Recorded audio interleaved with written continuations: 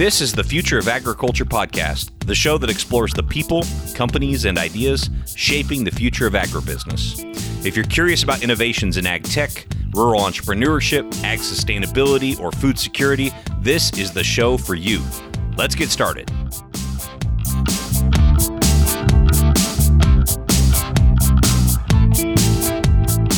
Hey there, thanks so much for downloading this episode of the Future of Agriculture podcast. My name is Tim Hammerich. It's my pleasure to bring you these stories every week of the founders, the farmers, the innovators, the investors, the people who are shaping the future of the agriculture industry. Our guest today is Janice Person, the Online Engagement Director for Bayer Crop Science. I have known Janice for a couple years now, but mostly our interactions have been online, on Twitter, on Facebook, maybe on LinkedIn.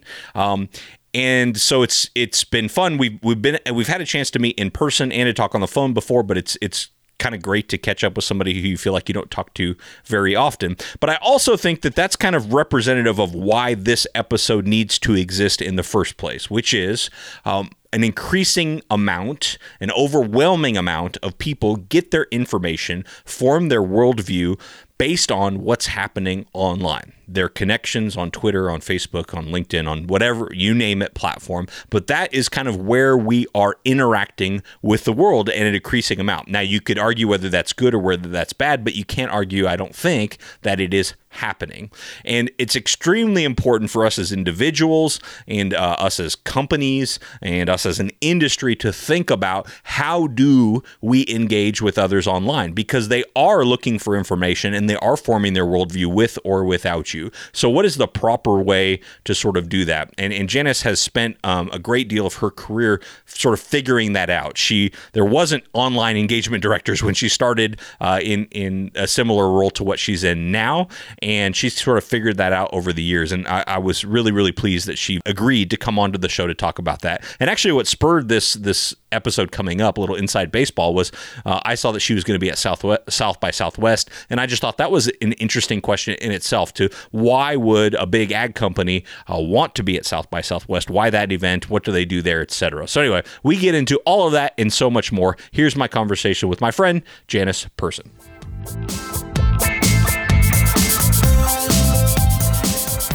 Janice Person, Online Engagement Director at Bayer Crop Science. Thank you for being on the podcast. It's so exciting to be here. I don't ever get to talk to you except on Twitter and Facebook. I know. We almost got lost there just chatting and forgot to record a podcast. I know. It's two talkers. God help us. Well, so I'm going to start off with the hardball question. You're from Memphis, live in St. Louis. We're just in Austin for South by Southwest, traveled all over the world. Who has the best barbecue? Oh my God, Memphis barbecue down. No way anybody else even competes. And I would say in Memphis, my family prefers Central Barbecue. Now, I know there are a lot of other barbecue places in Memphis that have good barbecue and stuff, but I would say maybe some people think more about atmosphere than the food. And in my family, we want the food. But now we found Central also has the atmosphere, so you can watch Memphis basketball games and stuff there, and it truly is heaven on earth.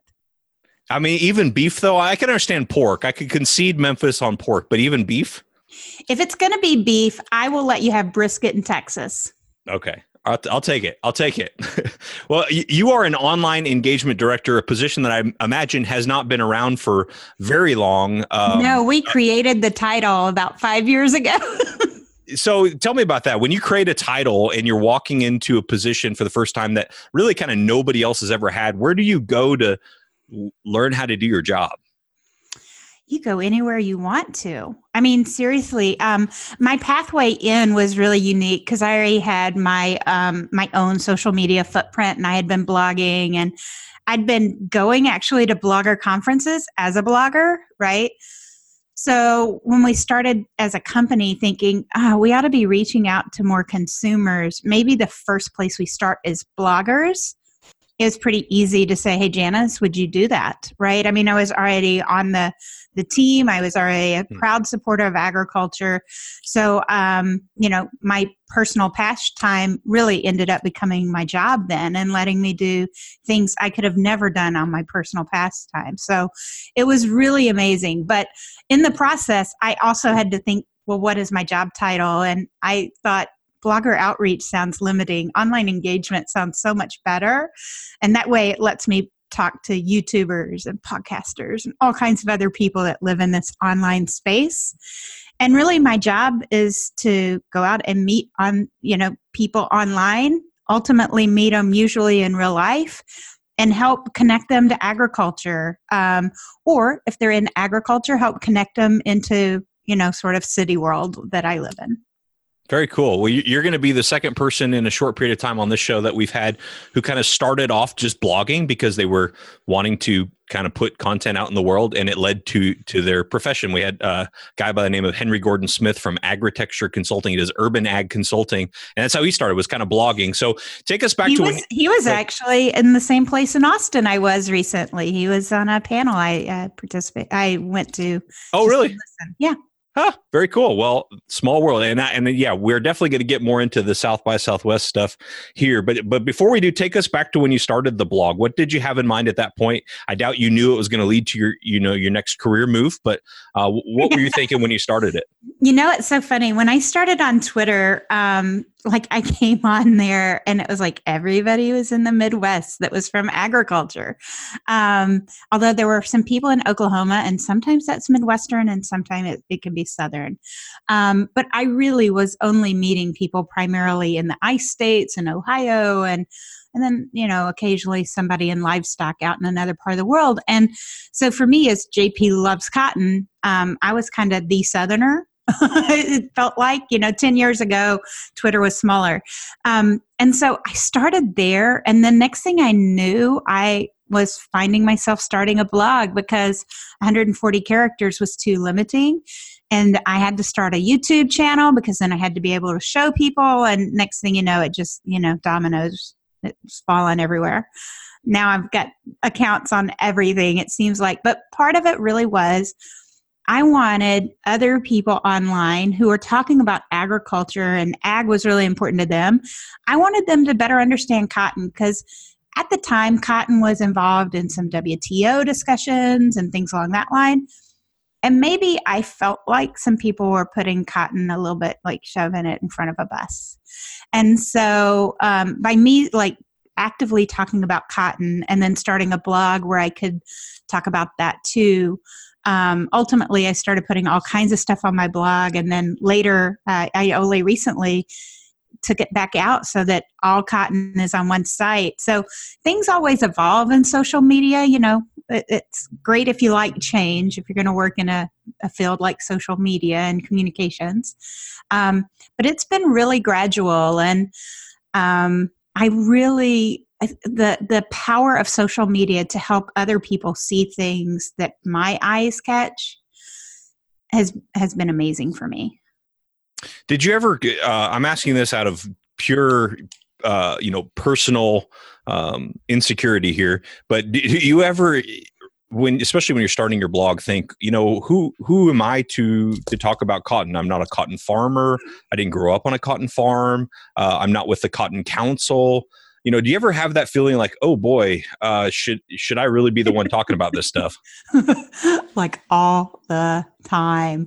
Yeah, it's hard for people, including me, to see that we have a certain amount of expertise, even if we're not the expert. And what really sets us apart is our willingness to share that expertise in an open forum. So I'm not the expert. I get it. And lots of people occasionally will remind me I'm not an expert. But I have so much more expertise than most people in America have. I've been on hundreds of cotton farms. I've been able to go through textile mills. I've been on cotton farms in Turkey and in India. And those were like on personal vacation days and stuff. So I think, all of us we have this horrible thing where we discount our own expertise because we know experts. I'm not an expert in beef either, but chances are I have met more ranchers, more people who are butchers, who are like high-tech chefs than almost my entire social network of, friends and family from college and high school and all that. Granted, my friends that work for in CBA, and some of those things may have me beat on that, but yeah, it's not, I don't have to position myself as an expert, but just share some of the expertise and some of the cool things I've learned by getting those opportunities. Yeah. I know. I appreciate you saying that, because it's something I wrestle with on this show. I try to do a blog post reflection about every episode that I can. I would say maybe at least half the time I find myself saying, like, geez, should I really be the one putting this out into the world? Even though a lot of times I'm quoting the real expert that was on the podcast, but still, it's something that I occasionally wrestle with. But I think you're right. I think, number one, I think sometimes being able to articulate something from the lens of a student rather than an expert can be especially appealing. And then also, I do think we tend to undervalue how much we do know about subjects. Well, and I also have to tell you, I do know the experts, right? Mm-hmm. So Yep. When I start writing something, if I feel like, I may be going a little bit outside of what I know for sure.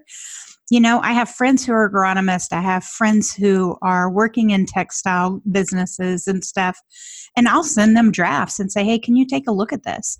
Or this week, somebody was asking me questions and I answered with what I thought. And then I asked some people at Cotton Incorporated, hey, did I miss anything? Because I'll be glad to go back and tell them I missed something. Here's what I said at the time when I responded. What else do I need to know? Right. And so it's building me and it's helping others in the industry maybe access them. So maybe I can send somebody else a way they may not have ever thought about. Right. A lot of people don't realize there are all these great organizations that represent farmers. And sometimes people come to my website just because they're like going, why is Hayden Panettiere doing an ad for cotton? Like they search on Google for something like that. And I have a blog post that will explain why she sings a song about cotton, right? And that it's American cotton farmers that paid for the ad. One thing I do wrestle with, and I think you and I have talked about this maybe online and not in person, but is just kind of how do we know when we're doing that right? How do we track progress? There's going to be people who say negative things. There's going to be people who say positive things. How do you know who to listen to? Just how do you know if you're doing a good job when it comes to online engagement? Yeah, that one's a tough one. Like as an individual, how do you know? Because it's so easy to start listening to the loud voices that are out there or the mean voices that are out there or something along that line. Early on, I found if I have a few trusted voices and I can go to them on a regular basis and ask them about things, it really changed the way I did social media, right? And sometimes it's that, I'll go, do you see what's going on here? And I'm really upset about it. And they'll usually go, Jana, step away from the keyboard. If you're getting really upset, and that, quite frankly, if all of us did a little more of that, like figure out a way to control our emotions, one, so you're not really afraid when you're making big choices or, you're not outraged or something. I think there's a lot online that trigger those things. And too often people let those kind of environments let them determine if they're doing well. Now, if your goal is to stoke outrage and have arguments online, great, go for it. But if you're trying to do something different, set what your goal is and know that's what your goal is. Talk to people about here's what I'm trying to achieve. And ask people you trust, hey, are there some ways I could do it better? I think that's one of the things that our culture at the company, at the office has really helped with is that all of us, when we are doing something and we're really proud of it, like this podcast, I love that I got an opportunity to have this conversation with you, but I almost guarantee you that when I get back to the office and ultimately when people are listening to it, I'll ask, was there something I could have done that would have made it a little bit better? And so that idea of learning in a environment where you really trust people for giving you really good feedback really is helpful. And I think that's where people go wrong on social media is they let people give them feedback who have not earned that trust. I think that, I do that all the time. I'm guilty of it. It's hard to avoid, right? Because they're in your face sometimes. And yet, why would you listen to them? My grandmother would probably go insane watching what people listen to today, right? Because for her, you would have never listened to strangers. say such horrible things, or, you know, like, who are they and why do they matter? And I think we've allowed ourselves to think that numbers of people matter, or you know, like the level of volume they throw your way matters. Well, sometimes those people only represent like 12 voices in the entire world, and you're letting them distract you from what you were doing, where you were reaching dozens or hundreds, or, you know, like, think about, what do you want to do? Keep your kind of mindset on what you're trying to accomplish, and be compassionate to people who do come in, but don't let them take over full time what you're doing. Right. And I think that's extremely important, because the entirety of the internet can be overwhelming. And so, you know, you have to kind of pick and choose where do you want to represent yourself, and who do you want to listen to on those platforms. One platform that I've been really impressed with you on, and I think a lot of people are sort of overlooking it, or just maybe don't know it exists, is Quora. Can you tell us about Quora and where you found value in that? That's Quora for those of you listening. I appreciate your spelling it, because most people are going, what did he just say? Yeah, so Quora is one of these websites that I think is really undervalued by a lot of people. It's a question and answer site. So if you have a question, you can go there and ask it. Other people go there to answer questions people have. I've done a little bit of both. But it's a unique space because they have a policy about, you know, be nice, be respectful. And that keeps some of the trolling behavior down. Now, there's always going to be trolls that show up and stuff, but there's, you know, some mechanisms to try and get that dealt with that seem a little more responsible than some of the others, or responsive. I would say what Quora has done for me, though, is it took me from, I would write answers, and maybe only a small number of people were looking at them, but the people who were looking at them were really interested, right?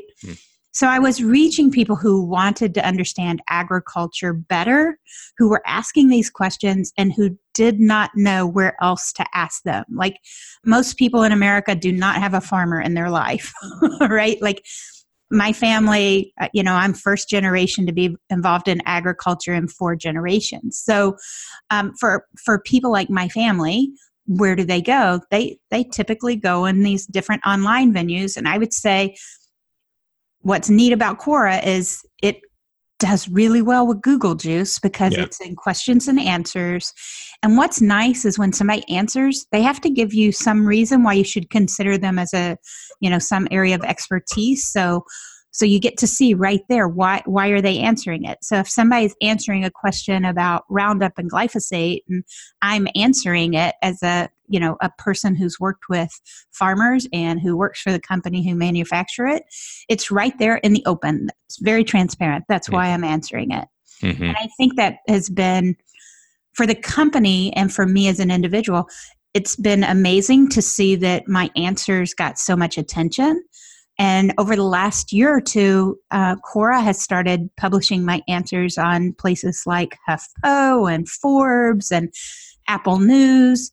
So it really grew from me talking to just a few people on Quora, but finding those people were interested and asking more questions. And now, you know, it's really cool to see some of the stuff I do on those major media sites too. Yeah, and I love the question and answer format, because I think sometimes we want to help people understand the food system, but we sort of guess what questions they have, and now we don't have to guess. We can go to a place like Quora and know exactly what questions they have and answer them. And like you said, yeah, Google, because so many people are Googling questions, and it's the exact question that maybe on a Quora platform, it does pick up some really, really good results and quite a bit of traffic, it seems like. Yeah. And it's let me meet some really cool people. You know, on trips to Silicon Valley, I've been able to meet people at the Quora offices, just because I asked, right? Like, hey, I'm going to be in this part of the world anyway. And then later, next thing I knew, I was inviting, they give you a title called Top Writer. Some years they give it out to a number of people, and I was lucky enough to be named one several times. And I've invited top writers out to farms and stuff. So we've taken some out to see how lettuce is grown and to discuss sort of how irrigation is handled in California and all those kind of things. And all of it came out of, just using this nice little app on my phone. Or it's hard to believe sometimes. It is amazing. It's amazing. Well, I know one priority for you has also been attending South by Southwest. I couldn't tell in researching you online when the first time was you went there, but I found a video from South by Southwest Eco in 2014. So I know it's been at least 5 years. That must have been with Nick Astor at Triple Pundit. It could have been. It's like a 3-minute video where you answer 3 different questions. Yeah. Cool. Yeah. So I found that one on the YouTubes. But when did you start going and why? So it's been 5 years I've attended. And first we went to the major one in March.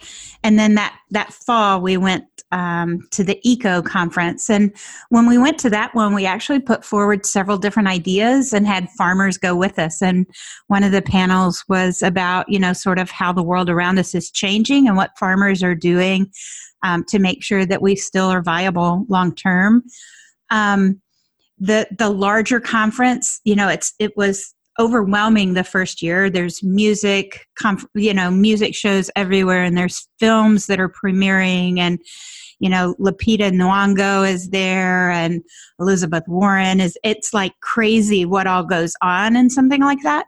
So the first year it was a little disorienting, and I was really just trying to take it all in, listen and experience it. And then next thing we knew, we were going, here are some ideas that I think those people would be really interested in. And we started proposing panels, and we started bringing more friends in agriculture with us and saying, you guys ought to be here too. You should see this. And this year it was kind of what I would feel like is a bit of a culmination. Although I don't know what we'll do next year, so it could always be bigger and better. But this year we actually were the foundational partner for a space with Land O'Lakes, and it was really exciting to see people immerse themselves in ideas around agriculture and food and sort of start those conversations with all these curious learners that come to that conference. What's unique about South by Southwest? Why there versus other events that might be tech and art related? Yeah, so I think the difference is one, size is a huge differentiator. I think this is the largest conference in the U.S. Probably. It's hundreds of thousands of people, but there's also these different informational tracks. So like I told you, it was really hard for me to even take it all in the first year. Now I know that there's a track over here and it's all about food, and it'll be going on for 3 days. And then over here, there's a track about blockchain technology, and that's going to be going on. And over here, there's one on data and information analytics, right? So you start seeing these people who are presenting ideas from the fields in which they kind of live as natives. And you start learning how many people there are there just to trade ideas. And so a lot of people go to the sessions that they kind of live in, but then they can't help but go, I'd like to learn more about that, or I'm interested in that a little bit and I could learn more. And so this year I had a chance to be on a panel about disinformation.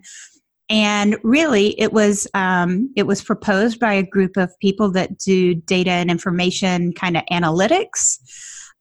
They're in Austin area. And then they had somebody from an agency come in from New York, and then me. And I was, representing a company, a brand, an industry that had actually had to deal with disinformation. And the people in the audience represented every possible industry, right? There was a guy who was doing IT security, and there was somebody from a major restaurant chain, and then there was somebody from a really small PR agency. And, you get hundreds of people in a room, and they're all interested in disinformation and what you do about it. And we were able to show up in a way and say, this is something that has really been plaguing agriculture for a while. Information that is put out there, false information put out there purposely, and is put out there in a way where it will get virality and be spread to a lot of people who don't know better. Right. And so I think that's a really powerful place to be able to be there. If people are going to be talking about ideas and things that can shape our country and our culture for years to come, then they really ought to learn about agriculture. And so by going there, I've been able to, meet up with people like I know you've met Rachel Loudon. She's been on the show, maybe. I know you know her. She's wonderful. And she's amazing. But, I had talked to her and I'd met her at a conference in New York. And then since she was in Austin, I was able to see her. We were able to go to some different things. Different people in agriculture are there. So it's always nice to touch base with them, but we're usually like doing it in the hallway as we're going two different directions so we can cover more ground and see more things that are happening and compare notes. And it kind of lets all of us share that information with others in agriculture to make sure we all understand what we're in for in this big culture conversation. Right. And the experience this year with the partnership with Land O'Lakes, tell us more details about that. Kind of what was the hope that participants would get out of that experience? Yeah. So for 3 days, we had a rented building that Land O'Lakes and Bayer were working together in. And it was called the Copernicus Project. And the idea was, like Copernicus, when he stepped back and looked at the way the world was working, he realized science showed him it's a solar system. The Earth is not the center of the world. And so what we were asking people is to kind of step back in food and let's look and see how complex this is. It may not just be an easy path. And so we asked them questions like, when you're deciding about food, what's most important? Nutrition, cost, the environmental footprint, all those kind of things. And different people got to show where their choices were made, but they also saw how complex it was for other people because other people were making totally different choices, right? And it may even, we had a question about the technology of gene editing. Would it be okay if it was used for an environmental purpose or to make plants hardier against disease or, all those kind of things that people in agriculture, we understand gene editing could be used for all these things, but a lot of people didn't. And it was a chance to trigger some of those kind of conversations, like get people to go, wait a minute, is that a GMO or what is gene editing? And really kind of have conversations around those topics. Biodiversity was another area that we talked a good bit about and how farmers and scientists have always been looking at how to protect our environment, and we're always looking for continual improvement. And then ultimately we had an area where we could have panels and we could bring in different people to talk about different topics. And Mark Young from the Climate Corporation was on a panel where talked about AI and the use of that in agriculture, along with somebody from Winfield and somebody from Verizon and somebody from the Gates Foundation, which is a very interesting combination of people that folks wanted to listen to. There was another session around food and sort of what's modern and what's old school. And we had a guy who had written a book. He actually was a staff writer at Nat Geo. His name's Daniel Stone. He's written a book called The Food Explorers. It's a really cool book, but it helps you understand how all these crops got to the United States. And, they're not native to America. So how did we get them here? And it talks about one of the people that did a lot of that work. And he talked with our chief technology officer, Bob Ryder, and a woman from the University of Texas, Robin Metcalf, who does Food Plus City. And the conversation between somebody who's studied like this history of how plants came into the U.S., somebody who's working on the latest technologies, and somebody who's looking at where culture lies and where people are interested in food. I mean, conversations like that can't happen just anywhere, but at South by Southwest, you really do have a platform to let that happen. And it kind of blew people away, I think. That's fantastic. I think it's so cool. I mean, just kind of the cross-pollination of ideas. The thesis behind this show is that, innovation is a great gateway to being interested in agriculture, whether it be from an investment standpoint or entrepreneurship standpoint or just consumer standpoint. So we focus on ag tech rural entrepreneurship, sustainability, and food security. And so I think those themes are directly related to South by Southwest, which is one of the big reasons I wanted to use this excuse to get you on the show here. I'm curious, in person though is a little bit different. Sometimes online, as we already talked about, can be really intimidating, but you also can turn it off. And in person is a little different. If somebody's standing there and sort of, trolling you in person, so to speak, how do you handle that? Or did you have any of that experience either in South by Southwest or elsewhere? I haven't had that experience recently, but probably 5 years ago when it's still under the Monsanto name, and showing up in some places where people weren't accustomed to us showing up. Occasionally somebody would get really surprised by the fact that I was with Monsanto, and they'd have some questions that maybe made me uncomfortable or something. I never felt like I was physically being threatened or anything. Right. So let's not let it go too far. Yeah. But I think, part of the benefit of joining the Bayer company is that we have an opportunity to open up that conversation a little bit more. A lot of people don't know Bayer is in agriculture, and but they do know Bayer aspirin. Right. Mm-hmm. And so for them to, what I found here recently is that sometimes it's a lot easier to start a conversation when people know that they have some common ground with you. And Monsanto, it wasn't always as easy with members of the general public, but farmers certainly had a really good feel for Monsanto. I always liked the name, but I kind of see where there are real benefits to being part of another organization. Sure. For a Janus Person interview, this has been way light on cotton. So let's talk a little bit about cotton here. You did something I thought was awesome recently, and I don't think I've had a chance to tell you. So what better place than on this podcast? You featured, and I don't know if this is your words or the words I'm attaching to it, on your blog, a cotton artisan. So somebody who was doing something kind of cool, artsy with a cotton related product. Can you talk about that? And are we going to see more of that from you? You are going to see more of that. So in the last year or so, I decided to separate out my personal blogs, and one of them is now called 100% Cotton. So everything on the blog has something to do with cotton, but it's not all about farming anymore. So my friend Natasha does really beautiful handbags and all kinds of different neat things. She does wallets.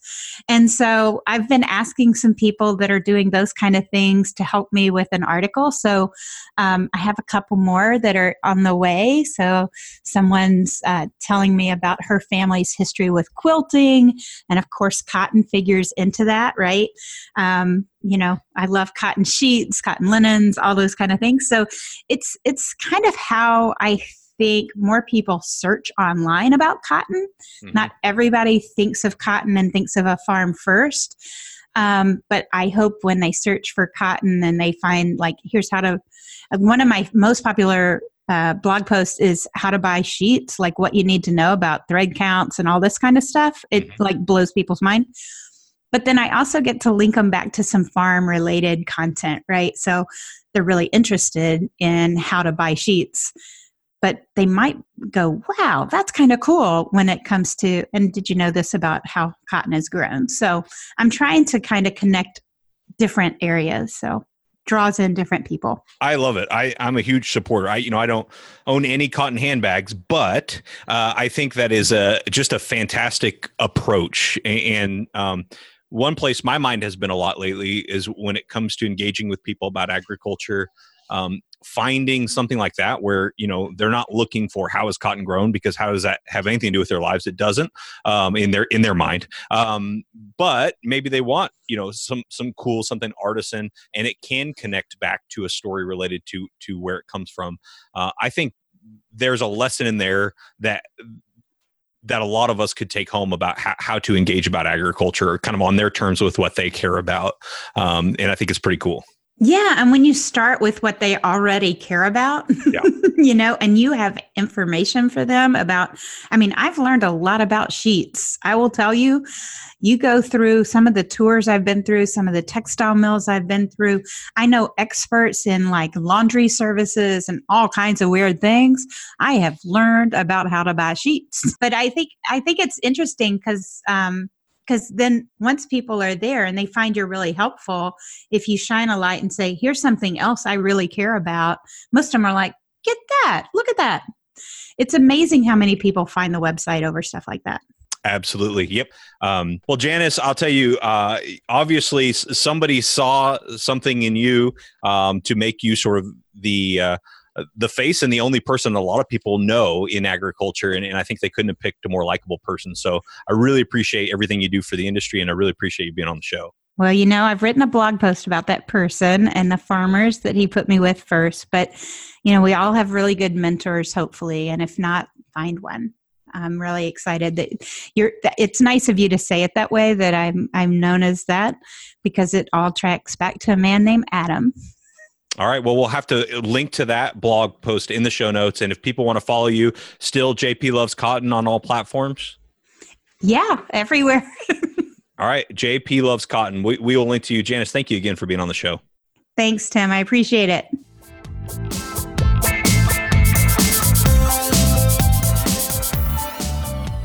Thank you again to Janice for being on the show. I really enjoyed that. And I know that no matter where you're coming from in wanting to listen to the show, this is relevant to you, because this online engagement piece is something I think all of us are wrestling with in one form or another. So hopefully you got value out of that conversation with Janice, and would highly encourage you to follow up with her. Hey, I have a request for all of you listening. If you know someone who is an agricultural producer, so farmer or rancher, that sells direct to consumers, and they have an online presence where a consumer can hop online and buy from them directly and get it shipped, preferably anywhere in the lower 48 United States, I want to talk to them. Can you just provide an intro to me, Tim, at aggrad.com via email? I would like to talk to them to give you a little bit of an indication of what's to come on this show. I plan to profile as many of those people as I can in 5-minute segments inserted into the show as sort of both an advertisement for them and their business for free. I'm not charging them anything, but also just interesting content relative to the future of agriculture. I think direct to consumer is going to be a model that continues to grow for a multitude of reasons that I'm sure we're going to cover. But I also think it just makes for great content, and I would love to promote what those individuals are doing. So if you know anybody who is a producer, farmer, or rancher that sells what they produce direct to consumer online and can ship anywhere in the lower 48, I'd love to talk to them. If you're listening outside of the lower 48, I'm sorry. I want to start here, and then hopefully we can somehow expand this. I'm not quite sure what that looks like, but anyway, this is kind of a working concept, and I would love your help on it. So please let me know, Tim at aggrad.com. Thank you so much for your time, your attention, and your interest in being part of the solution instead of just part of the problem in making a better food system for all of us. We will be back next week with another episode. Hey, thanks again for listening to the Future of Agriculture podcast. If you like what you heard here today, I'd love to connect with you further. Go over to futureofag.com, that's futureofag.com, and let me know a good email address for you so we can keep in touch. Also, you'll be able to check out a ton of bonus content on the blog while you're there. Otherwise, make sure you're subscribed to the show so you can catch another fascinating ag innovator here next week.